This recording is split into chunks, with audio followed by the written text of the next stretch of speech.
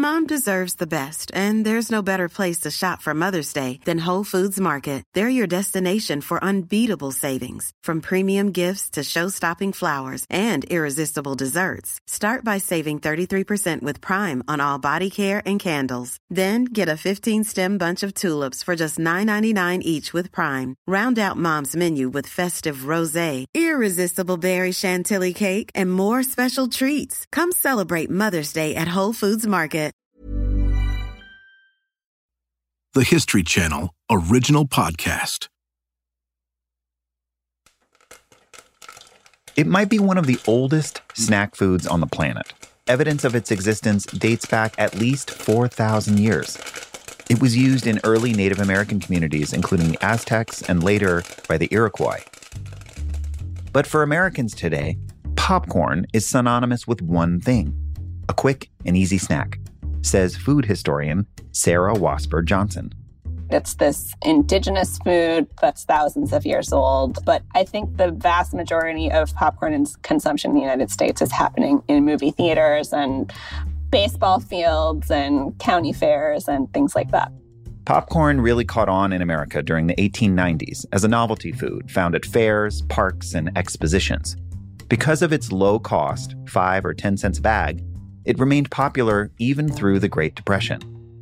After films added sound in 1927, movie theater attendance grew, and so did popcorn consumption. Popcorn, because it's so inexpensive and creates a large volume of finished product compared to what you start with, I think really becomes the iconic movie theater snack. But if you wanted to make it at home, it wasn't exactly easy, says Jason Liebig, candy and snack food historian. You get a skillet or a pot, you measure out your oil, you get your popcorn kernels, and then you sort of throw in there and you hope it turns out. People sort of forget how intensive the process of making popcorn was. It wasn't a quick and easy treat. But that all changed with the growing popularity of the home microwave in the 80s, which made making popcorn as easy as pressing a button. Nothing else came out of the microwave as perfect as popcorn. There was no other microwave food that was quite as great as microwave popcorn. It just seemed to be made for the machine. Huge companies like General Mills, Nabisco, and Pillsbury all vied for the title of top microwave popper. But one kernel ended up beating them all. A kernel that popped big and fluffy and rarely ever failed to pop. It was obsessively designed and cultivated over decades to be perfect. That kernel came from a humble Indiana farm boy whose face you've seen on countless popcorn packets. With his trademark glasses and bow tie, his name was Orville Redenbacher. This is The Food That Built America, stories of innovation, taste, and good eats. Today, we'll take you back to the 1960s and follow one man's obsession with creating the perfect popping corn. I'm your host, Jonathan Hirsch. Orville grew up on his family farm in Indiana, one of 4 children. He was a hard worker, type to keep his head down and get things done. And he was asked, well, what did you guys do for fun? He said, work was our fun. We worked. When not helping on the farm, he would occasionally sell homemade popcorn from a roadside stand. Orville Redenbacher started growing popcorn at home in high school. He had his own little plot that his father would allow him to experiment with popcorn. And he would take the dried cobs of popcorn and gather them into like pillowcases and take them in his truck and sell them in the community. And his father allowed him to keep that money that he earned rather than put it in the family piggy bank. Eventually, he went to Purdue University. Orville Redenbacher's major was agronomy, the science and economy of farming, agriculture. When he graduates, he has a job right away developing seed types. He ends up doing all kinds of farming work. He sells fertilizer. He sells farming equipment. He sells seed for crops, soybean, corn, wheat. He teaches other farmers the most scientific method of growing crops in their area. By 1940, he started to work for 2 wealthy brothers, the Smiths, who wanted to modernize their 12,000 acres of farmland in Indiana. So they hired Orville to do just that. He worked on the Smiths farm for a little over a decade, but eventually Orville developed bigger ambitions of his own. He realizes that he'd like to have his own business with his name associated with his ideas. And his friend, Charlie Bowman, contacts him and says, there's another farm for sale. It's a big one, Chester Seed Farm. And I need a partner. Orville joined forces with Bowman.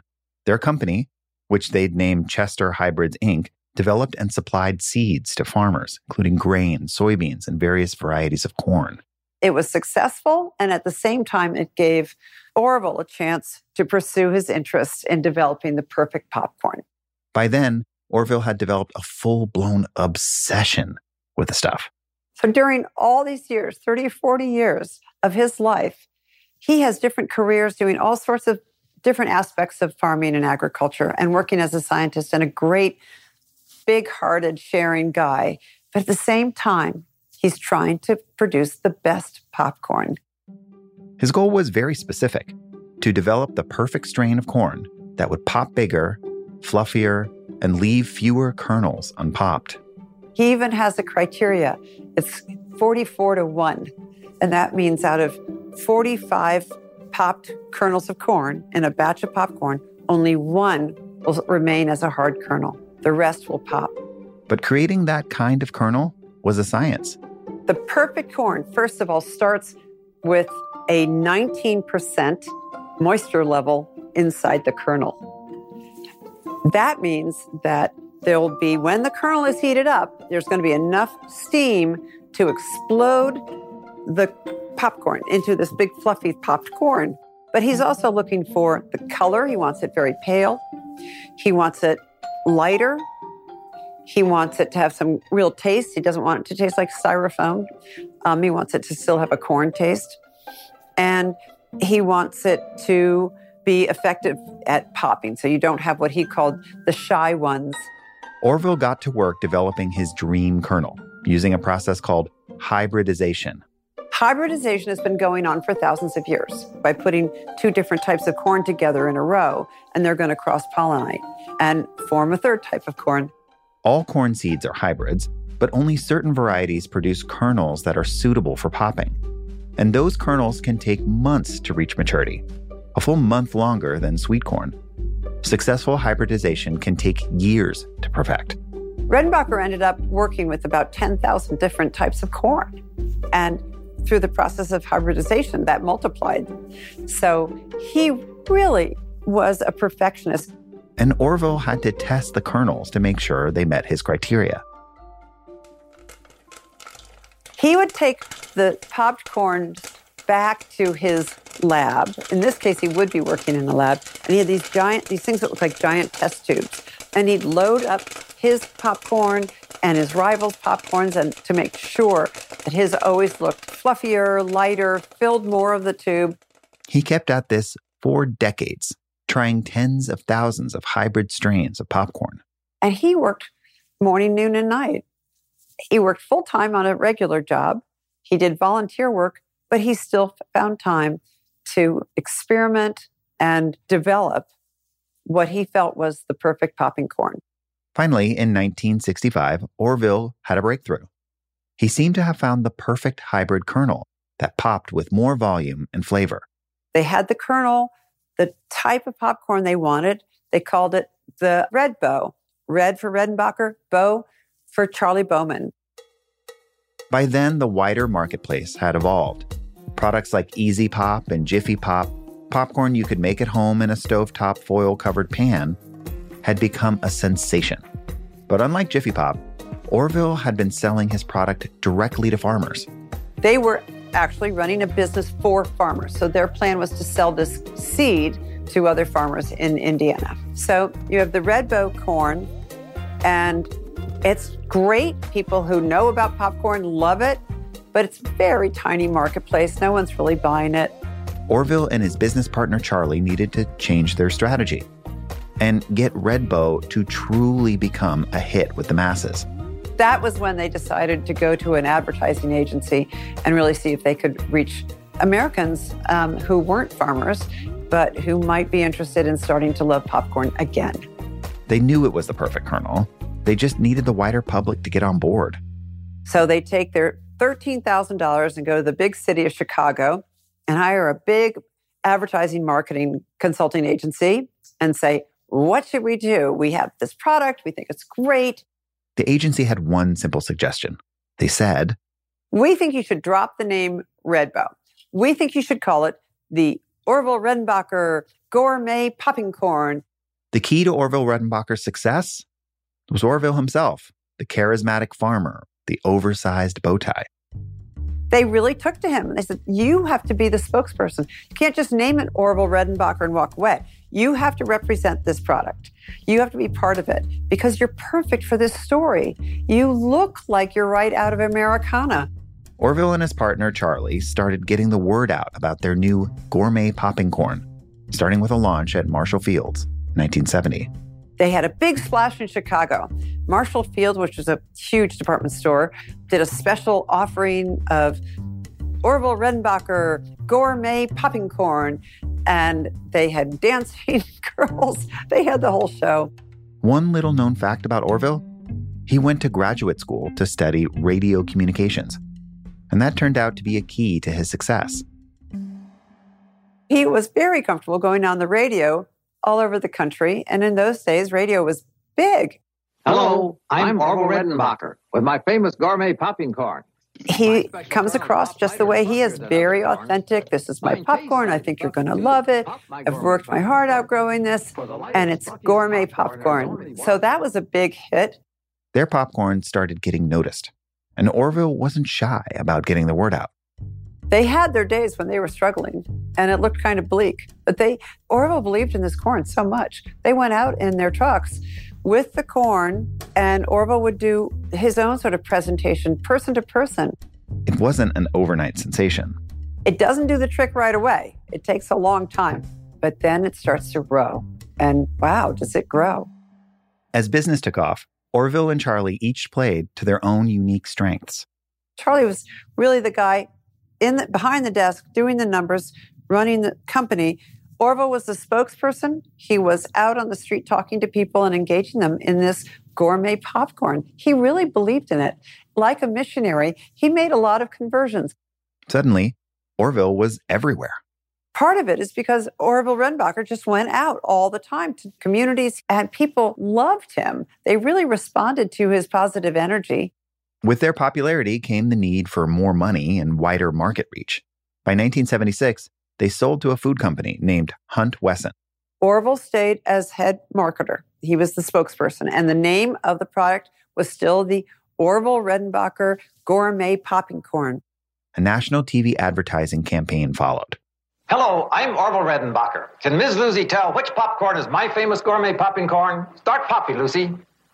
Go ahead. Oh, that's yours. Right. Mine pops so much bigger and fluffier. It's blowing the top right off the popper. And look. And it really is a folksy, old-fashioned slice of life. The ads turned him into a cultural icon. He had a down-home personality, warmth that people responded to. I think that most people can sense authenticity. Somewhere in their heart, they knew that this was the real thing. And by the 1980s, Orville himself had turned into an icon. Orville Redenbacher is so popular that when his family goes on a trip to Disney World, he can't get there because he's surrounded by crowds. But Orville's old-fashioned nature would soon come crashing into the needs of a changing society. New technology, like the microwave, meant he would have to adapt fast.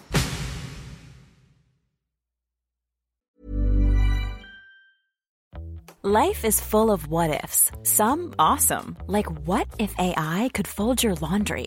And some, well, less awesome, like what if you have unexpected medical costs? United Healthcare can help get you covered with Health Protector Guard fixed indemnity insurance plans. They supplement your primary plan to help you manage out-of-pocket costs. No deductibles, no enrollment periods, and especially no more what-ifs. Visit UH1.com to find the Health Protector Guard plan for you. Hey, it's Ryan Reynolds, and I'm here with Keith, co-star of my upcoming film, If, only in theaters May 17th. Do you want to tell people the big news? All right, I'll do it. Sign up now and you'll get unlimited for $15 a month and 6 months of Paramount Plus Essential Plan on us. MintMobile.com/switch. Upfront payment of $45 equivalent to $15 per month. Unlimited over 40 gigabytes per month. Face lower speeds. Videos at 480p. Active Mint customers by 531.24 get 6 months of Paramount Plus Essential Plan. Auto renews after 6 months. Offer ends May 31st, 2024. Separate Paramount Plus registration required. Terms and conditions apply if rated PG.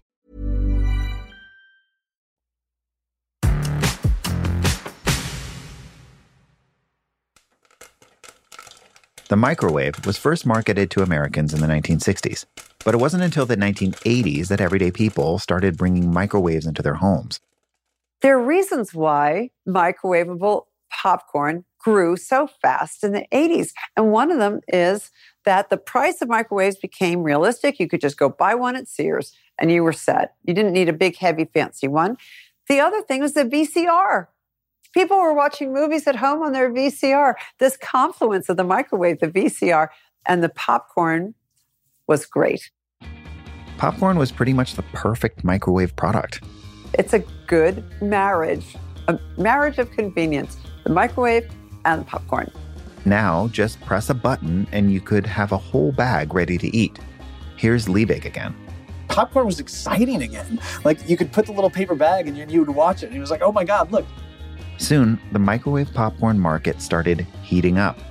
Pillsbury and a popcorn company called Act One developed microwavable popcorn in a package. General Mills was working on it too. But Orville was skeptical of the changes in the market. He wasn't in charge of the company anymore, but he thought his classic popcorn was too good to mess with. He said, look, I have this great product. We know it works really well in an air popper. We know it can work well even on the stovetop. We don't know if it's going to maintain its quality in a microwave. Orville Redenbacher was focused. Look, he was in his lane. He wanted to make the best popcorn for popping, in the skillet. That was his thing. And for good reason. When the microwave hit the marketplace and people were beginning to try microwaving their popcorn, it was a little uneven. Some of it didn't pop the right way. Some of it got overdone. There were fires in the microwave. Orville didn't necessarily care about the convenience of the microwave. Orville himself only cared about the biggest pop-to-volume ratio. Wasberg Johnson again. Orville Redenbacher, for all of his research into popcorn and his love of popcorn, was not that impressed with microwave popcorn. He thought stovetop popcorn was better, and frankly it is, but it's more time-consuming and much less convenient than just popping a bag of popcorn in the microwave and hitting a couple buttons. But the team in charge of the company had other ideas. Once you make your popcorn in a microwave, you don't want to ever go back. It's just so easy. It's just the way people feel about speed on their computer. Once you have high speed, you just can't go backwards. Some of the existing products definitely had room for improvement.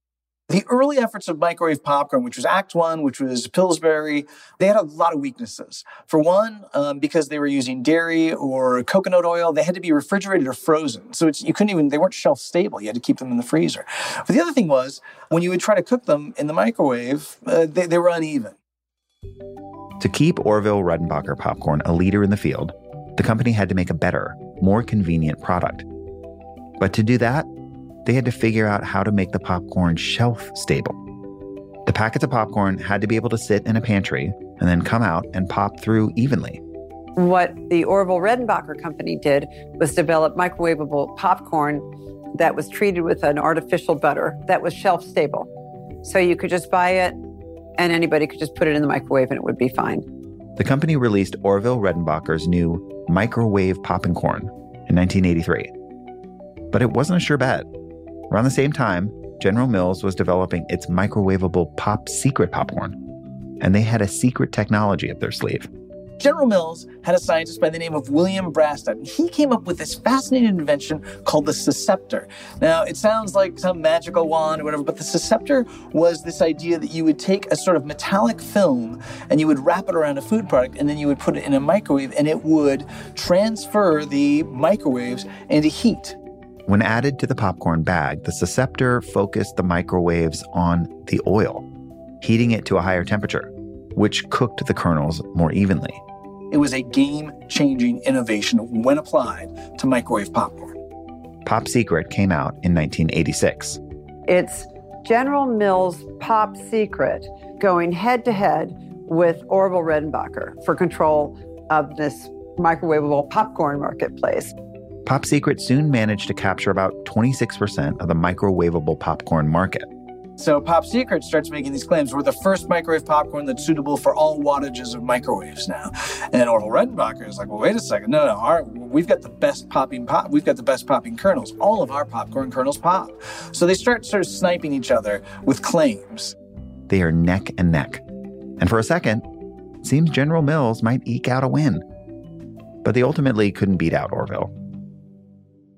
Orville Redenbacher, with their brand, with their consistency, they were able to claw back their market share, and they were able to become the sort of default popcorn brand.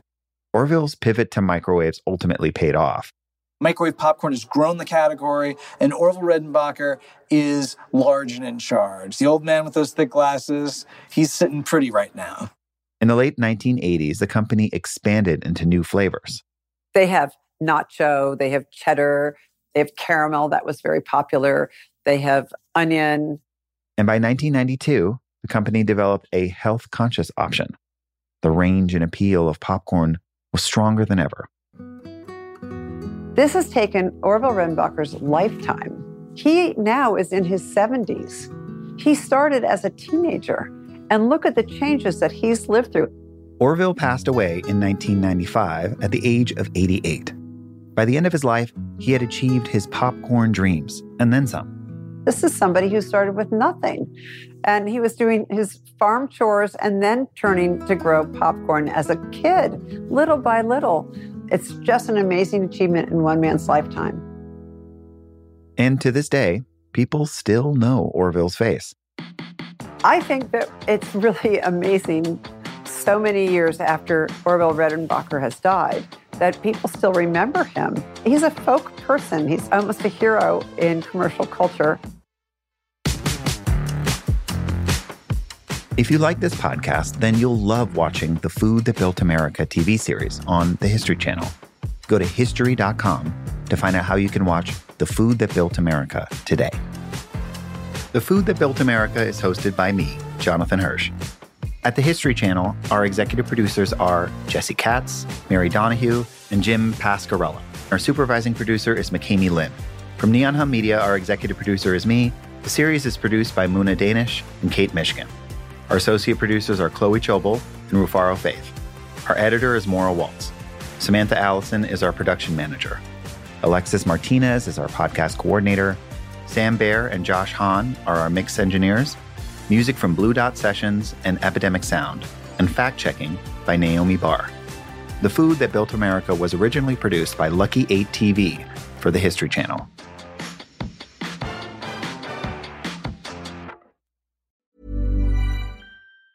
Ever catch yourself eating the same flavorless dinner 3 days in a row? Dreaming of something better? Well, HelloFresh is your guilt-free dream come true, baby. It's me, Keke Palmer. Let's wake up those taste buds with hot, juicy pecan-crusted chicken or garlic butter shrimp scampi. Hello Fresh. Stop dreaming of all the delicious possibilities and dig in at HelloFresh.com. Let's get this dinner party started.